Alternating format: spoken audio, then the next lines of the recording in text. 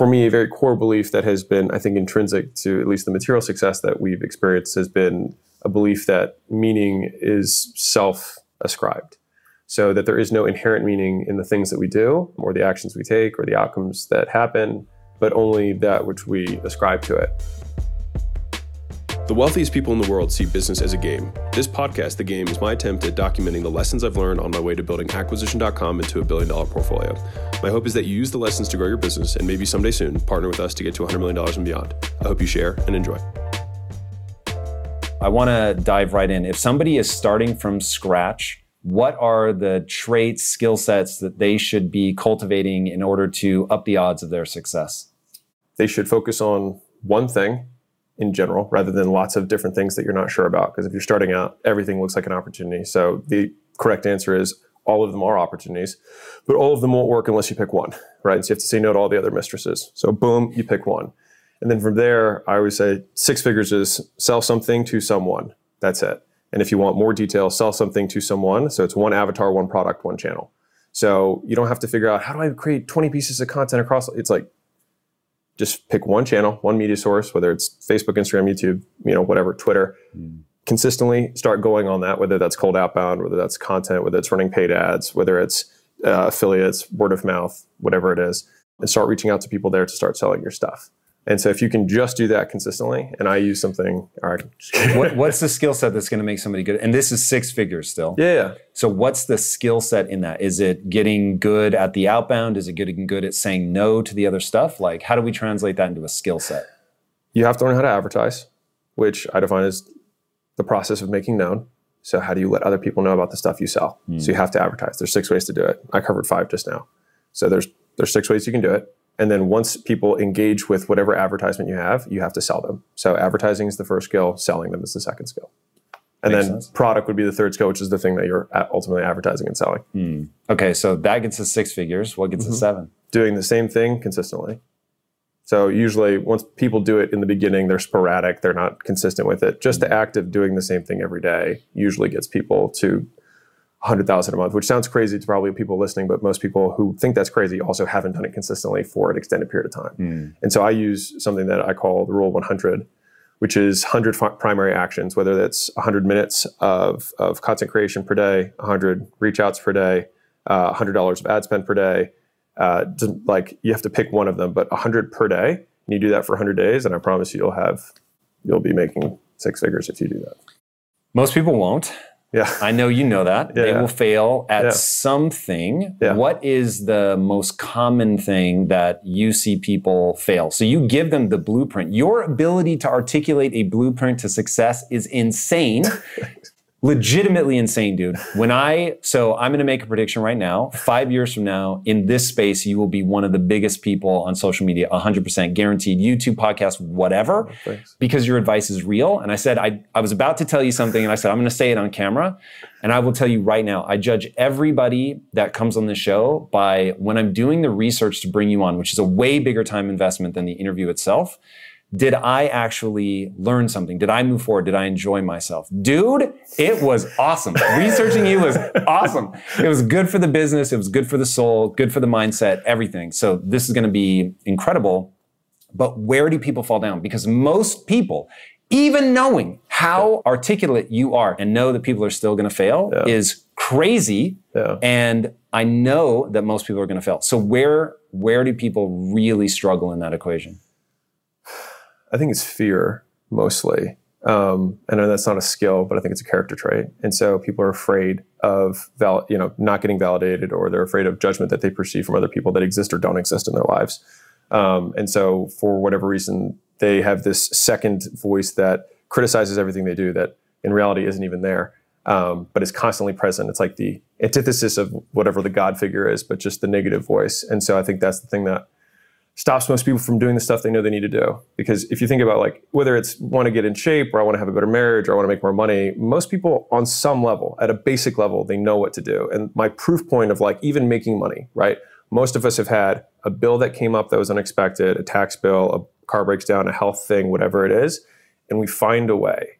And so when it's for someone else, People use the actual resourcefulness that they have to make the money, but for whatever reason, they won't use that same resourcefulness to make it for themselves.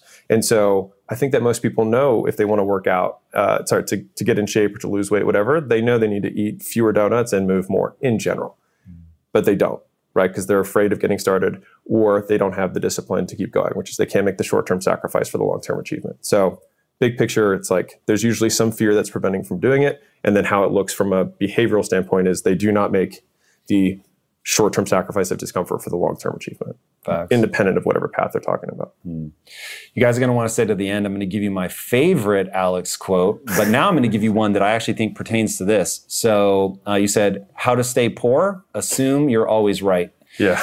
And when I think about people failing, it's because, in fact, there's another quote. This one I didn't write down, but I'm going to get close. Marketing is just a fancy 9-letter word for test. And once people understand you're going to fail, and you're going to fail a lot, and if you can't deal with that failure, if you think that failing makes you a failure, if you think that it's a permanent state of being and you're never going to get better, then you won't do the things you need to do to ultimately be successful. You talk about consistency, but it isn't just consistency, because if you do it wrong consistently, you're still going to fail, right? So this is, you have to be, in my own language, willing to stare nakedly at your inadequacies.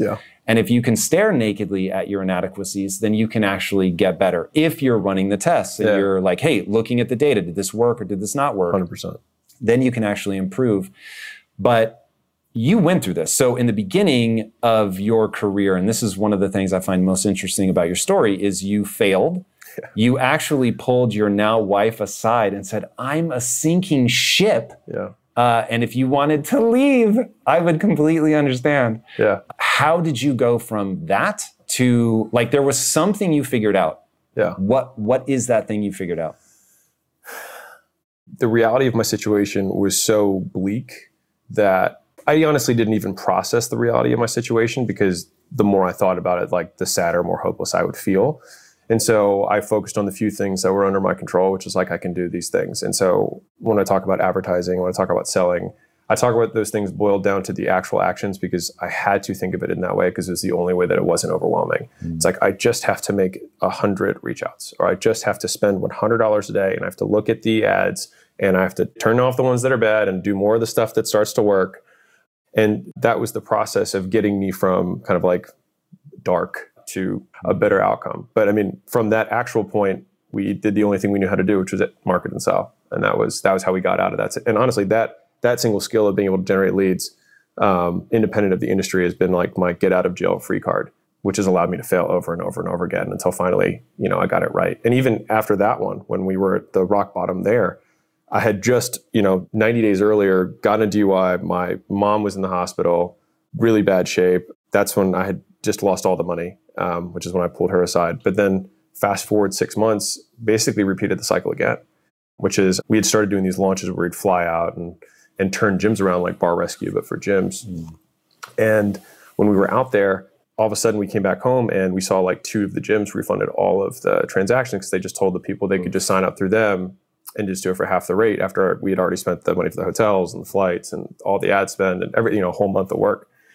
And so we basically, all the money that we had saved up in that, like, I think we're out of jail free, lost it all again. And only then did we accidentally pivot into the licensing model, which ended up becoming the thing that was like the first very big success that we had. But like that whole period of time was 5 years of basically not having anything. Even though on paper, when I had the gyms, I materially looked successful because we had 6 locations. But I always just put all my money back into each new location. So I had very little actual cash. I was asset rich and cash poor. I know the drill. Yeah, right. And so, but then when I lost everything after that, because I sold them, took the money, put in the new venture, and then lost it, I was like, wait, I just lost 5 years because I had nothing to show for it. And so that's probably what has created a lot of the hypothesis I have now around, I didn't lose the 5 years. I lost the assets which were not the most valuable thing that I had earned over that time. It was the skills, the experiences, the character traits, because I still had those. And then using those 3 things, I was able to do the next thing, fortunately. Yeah. Yeah. I'm obsessed with learning. Yeah. And it's interesting because I've had the level of success that I've had, and because I'm technically middle-aged, it's just crazy to say. I used to be the kid, I swear to God. There's a gravitational center in my brain that wants me to think that I have crossed some line and that it's about looking backwards. And it's really dangerous. Like you have to be looking forward. I mean, God willing, I've got, another 40 plus years of life left. And every time that I get in that trap, I just re-anchor around, whoa, I'm still learning. Like all this stuff, I'm 46, but I've learned so much. I failed so many times and I've acquired so much knowledge and skill set and all of that. And then you can think about, oh, cool. Like as long as I've got the energy to keep pushing, to keep building, because I have, to your earliest point about what makes you successful, that is literally my kryptonite. Is I have a very hard time accepting the fact that I can do anything I want with my life, but not everything. Yeah. And that I find deeply distressing, but like on a level that borders on mental illness. Yeah. And by focusing, cutting out the other stuff and recognizing, okay, I've reinvented myself again, but a lot of that knowledge is going to transfer. It's going to be useful as I push forward. But getting obsessed with learning, like that would be the gift if I could give to people and say, okay, you want to be successful. I get it. Everybody wants it right now.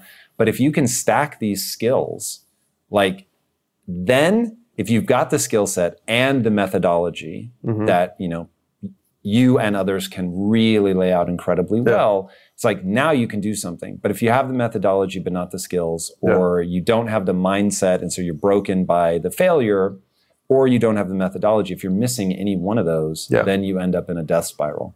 Yeah.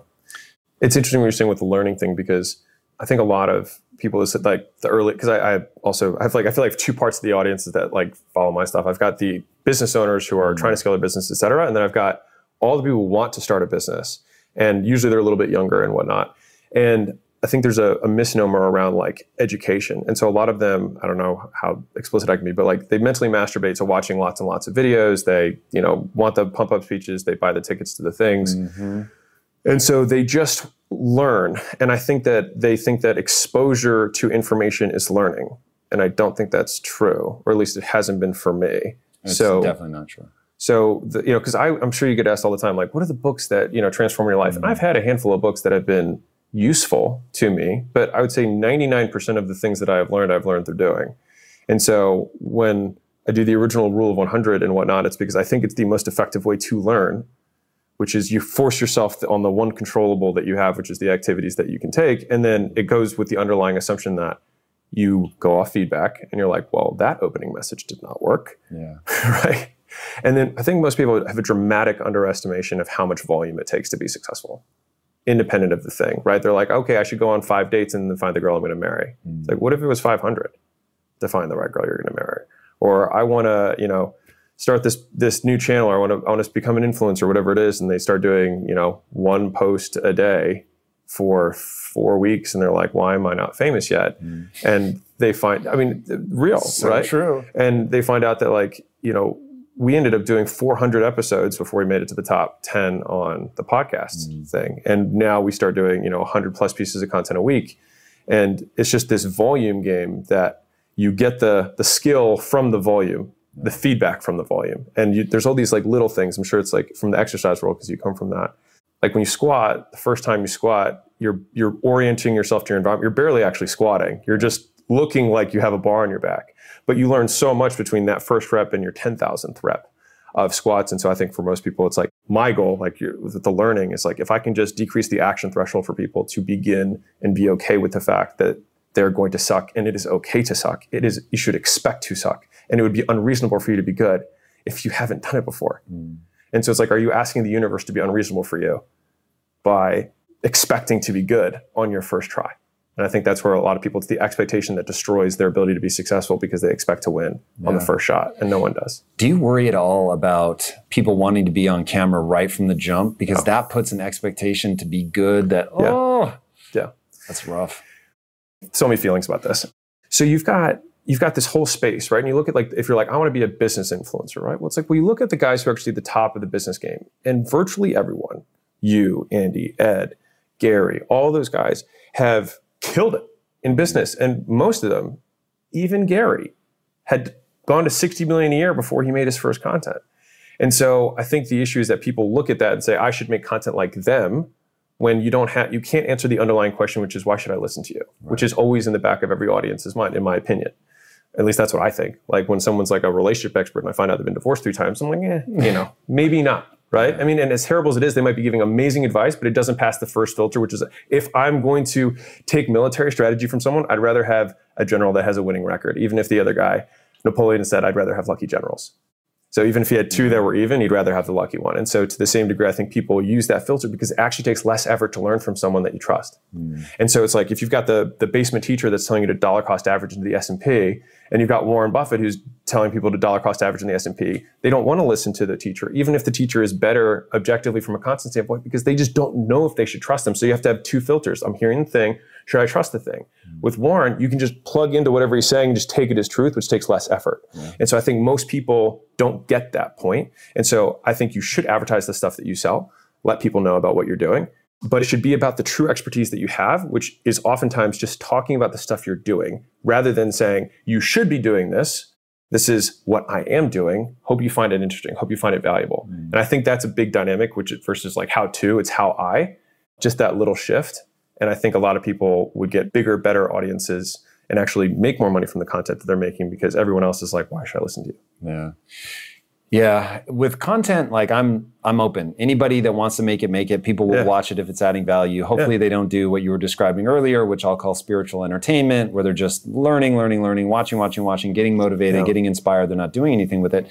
But my big concern with people creating content is that they will trap themselves because they're afraid to suck.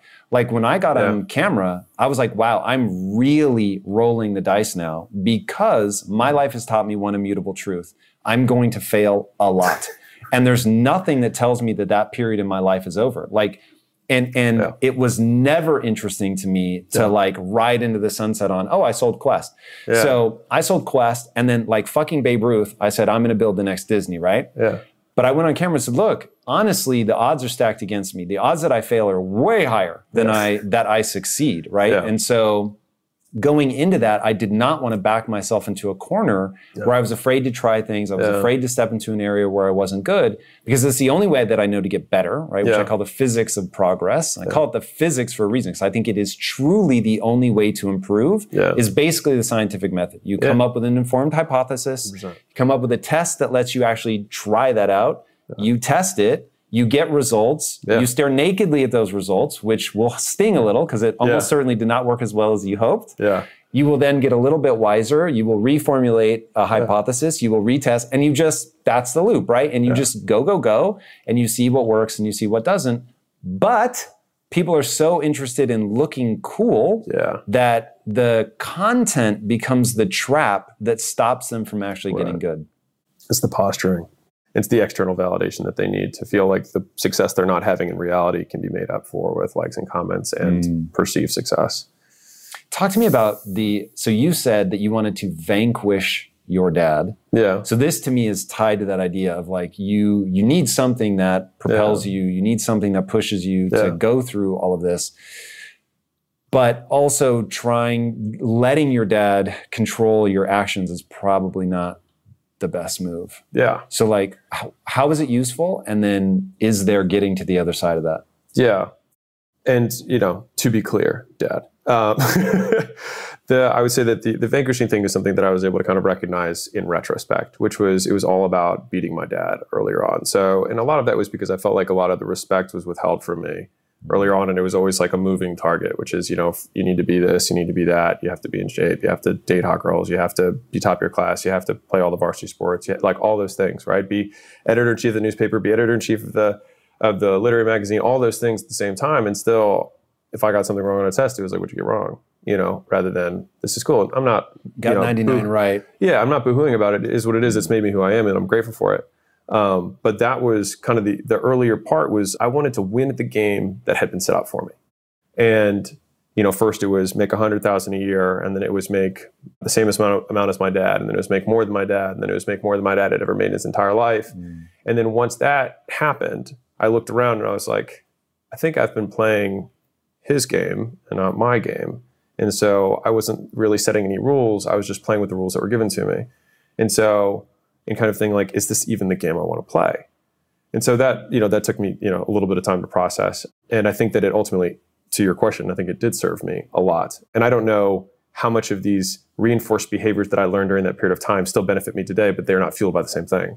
So I still have these habits of how I work and being dedicated towards goals, et cetera, that I think were born of that, but no longer are fueled from that now.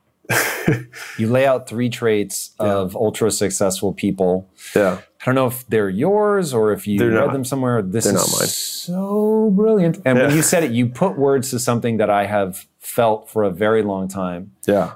If you don't remember them, I have them here. But if you remember I remember them, yes. And so there's 3 traits that people, then they looked at, because they were trying to find habits of highly successful people. And when they actually pulled apart, it's not, and I hope I'm not contradicting anything, but there's people who are really rich who wake up really late and work really late. And there's people really rich who wake up really, really early. And there's people who are really rich who eat really healthy. And there's people really rich who drink Coca-Cola and eat French fries every day. And so there's all these things that we want to make as truths, but there's easy examples that counter those things. So it's like, what are the few things that are true, or at least that seem to be present in all of the situations? And it seems as though there were surprisingly few.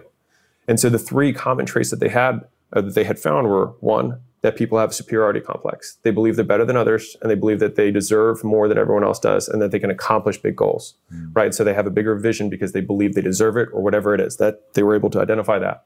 The second thing that they were able to identify is that they had crippling insecurity, and which is a paradox of paradoxes. They feel they'll never be enough, and they'll always be measured against the things that they've achieved. And so you've got this crazy dynamic between they think they're better than everyone, they think they deserve more, they want to go after this big hill, and at the same time, they fear they'll never be good enough, and they'll never actually achieve it, and they actually suck. And then the third piece, which kind of adds the beautiful mix of this, is impulse control. Yeah. And so they're able to control their actions and focus on a single thing for an extended period of time. And so if you put those 3 things together, it's like you've got a big goal that's pulling you this way. You've got this big fear that you are running away from, and then you've got impulse control to keep you focused on the one thing that matters. Yes. And if you do that, if you are the type of person who has those traits, then you are very likely to be successful. You gave me the chills twice while you were explaining that. So I'm often asked hey, what does it take to be successful, or how did I get successful? And I'm like, from the time I was a little kid, so I grew up lower middle class, but from the time I was a kid, I told everybody, I am going to be rich. You don't understand. I'm going to be rich. I was so angered by not being able to get the things that I wanted as a kid. And I had a little problem with authority. And so I felt like I was being told that I had this box to stay in. And I was like, no. I had always had these crazy dreams. And I just believed I could make it come true. Yeah.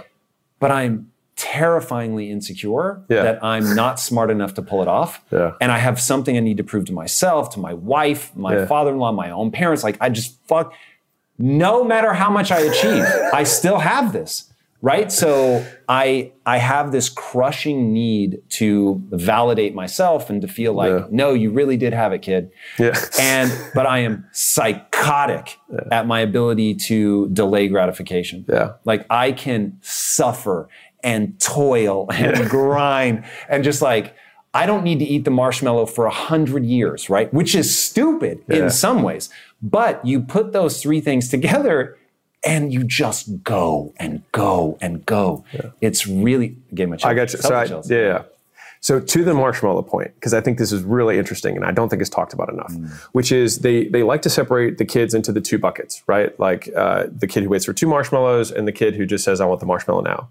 But I feel like they should have a third bucket, which says, how long do they ask the kid to wait for the marshmallow, right? Because it's not, do you have, because I like to think of things in a lot of times we have false dichotomies, or we have binaries where we're good or bad, disciplined or undisciplined, I'm honest or dishonest, right? When I think more reality is, to what degree am I honest? To what extent am I disciplined? To what degree am I, loyal, right? Oh God, there's a whole conversation. Yeah. And so I think that each of those 3 traits that we just went over, it's not, do I have them or not, for the people who are listening? Because people like to think, yes, I have it, or oh, well, I have all 3 of those. It's not having them. And I'm sure you've interviewed some of the most successful people on the planet. It's how much do you have? Yeah. Right? And so I think that your ability to delay gratification, it's not just oh, I can wait a week or I can wait a month. I made this tweet that went pretty viral. And it was if you can wait a year, you can make a ton of money. If you can do something for 12 months, you can not need for financial goodness pretty much for the rest of your life. I'm not saying you're going to be hella rich. Right. But you're not going to need for anything if you can wait 12 months.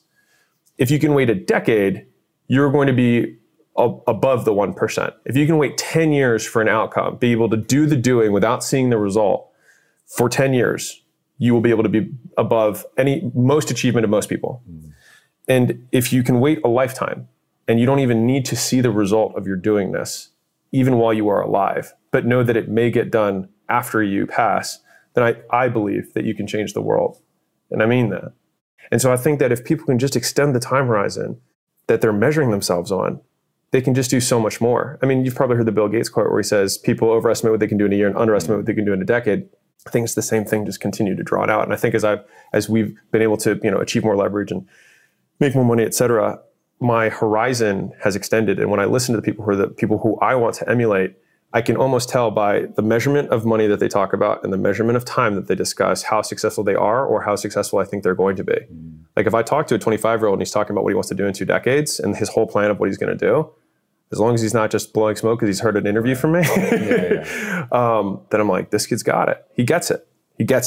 And most people just don't think they can't wait 90 days. Most people can't even wait a month, right? They start a diet and 14 days later they don't have a six-pack and they can't wait. But like if you do a year, you can look whatever way you want for the most part, by and large. And if you wait a year for the ability to learn how to sell, you wait a year for the ability to learn how to market, wait a year just providing value to a group of people for free and then delaying your ask, you can do whatever you want. Real quick, guys, you guys already know that I don't run any ads on this and I don't sell anything. And so the only ask that I can ever have of you guys is that you help me spread the word so we can help more entrepreneurs make more money, feed their families, make better products, and have better experiences for their employees and customers. And the only way we do that is if you can rate and review and share this podcast. So the single thing that I ask you to do is you can just leave a review. It'll take you 10 seconds or one type of the thumb. It would mean the absolute world to me. And more importantly, it may change the world for someone else. Now, and I don't know how you're going to react to this, if we can separate that idea from being patient. Yeah. So I made a shirt that said, fuck patience. Okay. But if you're not playing the long game, you're screwed. So my thing with patience is you have to go all out at a sprinter's pace and run a marathon at a sprinter's pace if you want to achieve something. Yeah. That's where people fall down. You'll find people that can wait, but can they, and this is one of my all-time favorite quotes, I'm pretty sure it's Winston Churchill, though people often attribute things to him, but who knows? Success is the ability to go from failure to failure without a loss of enthusiasm. Now, there are people that can go from failure to failure, but do they lose the enthusiasm? Can they attack it as hard? I was telling you at the end of this year, we have a plastic table that I'm going to smash into little pieces because it has come to represent like the hardest thing that I've built in my professional career and just all the fucking problems that have been associated with it. But I'm still going after it as hard every day. And when I think about so because I've had success and I know how many people are chasing it, and I can just say people a lot of time, it's not going to give you what you think it's going to give you. So don't bother chasing that kind of success. So an easy way to say it is, don't worry about winning a championship ring. Worry very much about becoming capable of a championship performance. That will be a far more interesting life because you really do want to get that good. Yeah. But in the pursuit of that thing, in getting that good, it's like it is going to take an inhuman amount of concentration, willingness to fight through the pain and suffering, and an ability to attach enough meaning and purpose to it that you'll keep going when you're just getting kicked in the face over and over. Like it's crazy. Yeah. And so knowing how badly people want that, I want for them that thing, like how, whatever it is. And I have a method that I can teach people how to do it, but most people still won't do it, which is to build the desire, to create an association between the doing that thing and the meaning and purpose that you want to have for your own life. And that it's not going to seem self-evident. You have to bolt it on. It feels kind of fake in the beginning, but if you really invest, and it really is something that you care about, it can't be fake. But if it really is something that you care about and you build that intense association, then you can fight through that. But boredom kills more entrepreneurs than fear or failure ever will. When you say boredom, do you mean that they're starting something, it's starting to work, and then they just switch because they're ADD or? No, I mean that doing something where you don't get the result that you want and it's 10 years out and you're going to have to do what Jeff Bezos calls overhead, right? No matter how much you love your job, there's always overhead. There is boring shit. Yeah. And what I find is people, they can't stay on task. Yeah. I find in myself a strong desire not to stay on task because it is boring. It's just boring. Or even worse, if it feels bad and you have to keep doing it and you have to wake up every day and face that like this is really going to be tough. And it's going to be tough for an undetermined amount of time. Yeah. So it's not even like I know it's going to be a year. Yeah. There is an unknown amount of suffering before me. And I have to somehow continue to muster the enthusiasm. And have faith. Yeah. That this theory that I have is actually going to work out. Or that I'll get better, right? That maybe this theory isn't the right theory, but I'll be able to figure it out. It's interesting you say that because we talk about need to believes when we're thinking about a company that we want to like invest in. And so it's like, what are the, we try to have as few need to believes as possible for, a growth thesis to happen. And then not only do we want to have as few as possible. Really interesting. Need to believe, like, I need to believe that this is true for this outcome to be possible. Yeah. Really so smart. How do we have as few of those as possible? And how do we have that those need to believe statements are as high likelihood as humanly possible? Right. So it's like if we had a business that was reliant on an inflationary period or something, I'd say like, okay, well, I believe that that's, it's high likelihood that it's going to occur. Okay. So I feel okay about that one. And if that was the only thing I need to believe for this whole business to be successful, I'd be like, where do I write a check? Because it's the only thing I need. So it's how many of these are there? Right. And if there's a lot of them, then with each additional line, our likelihood of getting the outcome we want goes down. And so I think that if reversing that for success for somebody who's coming along is like, what amount of action would it be unreasonable for me not to be successful?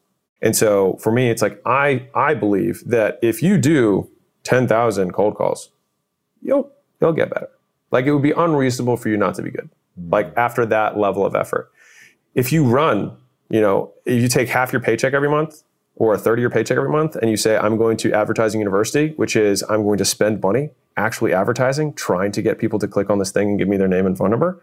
If you go and you spend that amount of money on actually advertising, after a year, after 2 years, you'll probably be pretty good. Especially if you join a community of other people who are doing the same thing, right? You got mentors who have done and give you frameworks that you can just work off so you can shortcut your path to success. It becomes unreasonable that you wouldn't be more successful in the future than you are today.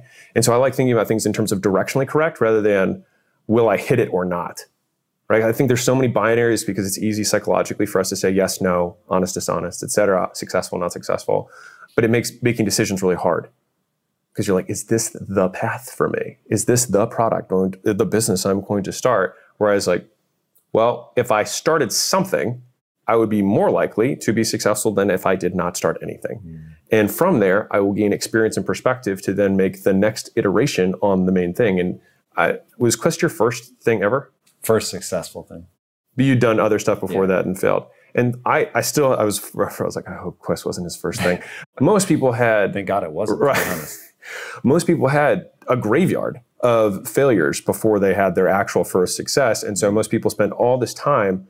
A different tweet that went viral. It said like, with 20 hours of focused effort, most people can be pretty decent at something, whether it's guitar, it's singing, even cold calling. If you actually cold called for 20 hours, focused effort, you'd be decent. But most people spend years waiting to do the first hour. Whoa. And so it's like, how can I decrease that action threshold and get someone to just embrace the suck? And so it's like, how can I normalize no's? So it's like, if I'm teaching somebody to sell, it's like, dude, I need you to get 100 no's. All right, just get 100 no's for me. I don't care about the yes, just get 100 no's. And the thing is all of a sudden, if the no becomes the goal, then they realize that it's about the process and not the outcome. And then they will become better salespeople because they stop being afraid of it. The same thing like for training a salesperson, I want them to hear the gasp, right? Which is like you say a price over the phone. Everyone's afraid of saying the price. And it's like, dude, if you didn't get a gasp, you didn't go high enough. Right. And they're like, what? I'm like, oh, you failed. Terrible sale. They didn't gasp. They're like, really? And so then it flips it and it becomes a point of pride. It's like, oh, I got her. You should hear the gasp on this one. And so all of a sudden they stop being afraid. We normalize, we do like exposure therapy on the things that people are most afraid of. And I hope that with all the stuff that we do, that we can do that in a microwave for at least a handful of people. So they just start doing and realize that they're going to gain perspective and the light of their knowledge will give them the next foot. But the thing is, they're stuck on the first one trying to pick the first path when they have no idea what they're doing. Was selling ever hard for you? Like the idea of selling, not that I'm sure you were bad at it at one point, but was the idea of trying to convince somebody to buy something? Yeah. So when I quit my job, my dad's buddy was in private wealth management in Merrill Lynch. And so he called me up and was like, hey, you should sell for me. And I, to this day, and he jokes about it now with me, I said, oh, sales? I was like, I'm not a salesman. I was like, I'm an academic. You know what I mean? I just come from, on the builds, and I thought whatever. And then lo and behold, I signed my lease. I slept on the floor, and I was like, how do I pay rent? And woman walks in the door, and I was like, I need to get her to give me money so I can pay rent. And I was like, oh, this is sales. And I didn't know. So for me, it was just begging people to give me money in the beginning. I was like, I promise I'm going to give you the best results ever. But the idea of sales was I thought it was beneath me. I thought it was scammy. I thought it was used car sales, just like the abhorrent, that'd be the right word. But yeah. And then through exposure, I realized that it was, and I ended up in life's irony being something that I've really fallen in love with. There are people on the internet, I will let them remain nameless, that they give me the heebie-jeebies. Mm-hmm. I am deeply uncomfortable with something in the way that they sell. And I've actually never taken the time to figure out what it is, and I probably should. I'd make a lot more money. But there are people that make me deeply uncomfortable. And then there's something about you. So I'd never heard of you. Somebody pinged me and was like, yo, you need to check this guy out. Yeah. And I looked at your stuff and I'm like, there's something about the way that you talk that is super matter of fact. It isn't I have nothing to sell you, because you're an incredible salesperson. So even when I interface with the way that you sell, it doesn't creep me out. I've not thought about it enough to know why, but I bet you have. What is it that makes a salesperson creepy, and why aren't you creepy? Why aren't you creepy? The best interview question I've ever had. So I think a lot about this because I'm outlining the next book, so the next book is Leads, and I'm already done the draft, and you know how that is, where I'm like, oh, I'm not done that book, but I'm like, I can't wait for the next book. And so I'm thinking through what is it that sales is overall, right? It's structuring a conversation to increase the likelihood that the person who's on the other side gives you money. That's what it is. It's structuring that conversation that way. And structuring that conversation. I heard you mention something that you call, and I am so only vaguely aware of proper sales. But you said holding the frame. Oh yeah. 100%. It's not about the words you say, it's how you say them and whether you can hold the frame. Yeah. Is that what you mean by structure of the call? All of it. Yes. I mean, so what is the structure? What is holding a frame? What does that mean? So I love sales. So when two people interact in general, no matter what, man, woman, child, whatever, two frames collide. And I believe it's animalistic, whatever it is. There's a decision of who is alpha. Now, the alpha is also contextual. And so you can be alpha in, the President of the United States is alpha everywhere until he goes into a doctor's office, he tells him to pull his ass and he sticks his finger out, right? Frame, right? In that room, doctor is king. Right? He is the alpha in that setting, in that context. And so the ability to hold the frame for most salespeople is really having it sounds crazy, having a clear agenda and controlling the conversation, which is, why are we here? Right? Because a lot of sales is clear communication. Because if you clearly communicate, because the biggest advantage that a salesman has is that the person has already said they have a problem most times. Right? So if someone responds to a content piece and says, hey, can you help me? They've already enunciated they have an issue. They have a problem. And so you already have the inherent advantage of the frame, which is, you said you needed help. I'm here. How can I help you? Right? And so it starts with that, right? It's being clear about why we're here. And then we get agreement that we understood the problem that they said they had next. And then from that point, we have to turn the desire into a decision, which is, okay, you say you want these things. Here's the frame that I want to give you to analyze the decision. Can we agree to this frame? Right? And so, for example, if I were selling marketing services, we rework a sales script with any of the portfolio companies, which is one of the things that we do to make them grow. A lot of times they have all this gobbledygook, right? And so I like the shortest possible scripts we can, because a lot of communication is wasted, right? So what happens a lot of times on a sales call is they say hello, build rapport, talk for 30 minutes, see that there's time that's running out, and then realize they have to pitch, right? And so then they motor mouth and then just awkwardly ask, right? And it is, to your point about it seeming icky, right, or sucking, is that it's not normal human communication, and you're not providing value to the other person. And so giving clarity to someone on a decision is tremendous value. And so if you can sell in a way that clarifies a decision, my objective always, when I teach sales, the goal is not to get the person to buy. The goal is to get the person to decide. And I believe that people don't decide for only 3 reasons. And this comes from Albert Ellis. This is not me. But people blame all the woes of their lives on circumstances, other people, and then ultimately themselves. And so when we're overcoming obstacles in a sale, we have to make sure that we are accounting for the circumstances, which is taking away time as a reason they can't do it, taking away money as a reason they can't do it, taking away particular aspects of the product as a reason they can't do it. We have to make sure that they don't cast their power to other people and saying, I can't make this decision, someone else has to make it. And then finally, when they're with themselves, they want to avoid the decision. They want to delay it. They want to not make it. I'm not going to think about it, right? And so the idea is that I believe that if you sell properly, you can talk to an empowered person, and you have to basically sift through the crap that they're telling themselves about why they can't decide, why they have to talk to their husband, why the circumstances of their situation matter. And so I think that if you can do that and you communicate that in a conversation, you have made someone feel powerful, and you've given them the tools to make a decision. And then in making that decision, they take a step towards the life they want to have. And so if you can structure a conversation that way, it's not icky, it's value additive. And then ultimately you do make more money, but you're not focused on that because you're focused on helping them make the call. And if we can do that, you can sell whatever you want. And I think that's what I try and structure. And that's why I'm so excited for the sales book when it finally comes out. But most of it's clear communication. When I listen to sales calls, because I still kind of do it because I like it, it's like therapeutic. You know what I mean? There's so much waste. People aren't direct. It's like, why are we here? And someone's like, I just want to get more information. That's an obstacle. No, you didn't. You're not here because you want more information. You're here because you're suffering from a problem. You don't just hop on sales calls all day to get information. No, you're trying to solve something, right? What are you trying to solve? What are you in pain from? Got it. So let me make sure I understand this. Label the problem, right? So it's like a lot of people just don't know how to talk, and they just make face noise at each other, and no one's listening and no one's talking. They ping pong back and forth. No one actually is listening. Noise. Yeah, they're not communicating at all, right? They say a statement. I mean, someone says, I literally just reviewed a sales call yesterday. Guy says, I'm not sure now's a good time. Salesman then responds with, well, I'm not sure if you're a good fit if you're not sure, because, and just goes off on this weird tangent. And then there's a pause. And the guy just asks another question. No communication happened. It was like, I have a question. You just said a bunch of words, and I guess it's normal for me to say something else now. And so then he just asked another question, right? When you overcome these obstacles with somebody, it's like, I don't have time, right? I'll just give you a simple one, because this is for everybody who's listening. Because right now, you're probably not doing something because you're like, I'm too busy. I'll start when it's convenient, whatever. If you say that as the excuse for not doing something, then there's an assumption underlying that says that if I get busy again in the future, I will stop. And so do you want the success that you want to be long-term? Yes. Then do you believe that you'll never be busy again for the rest of your life? No. So then you might as well start when you're busy so that you have the most support. Because if you learn how to do it when you're busy, when it gets quiet, you'll succeed even more. And when it gets busy again, you know how to do it because that's how you started. Right? Obstacle overcome.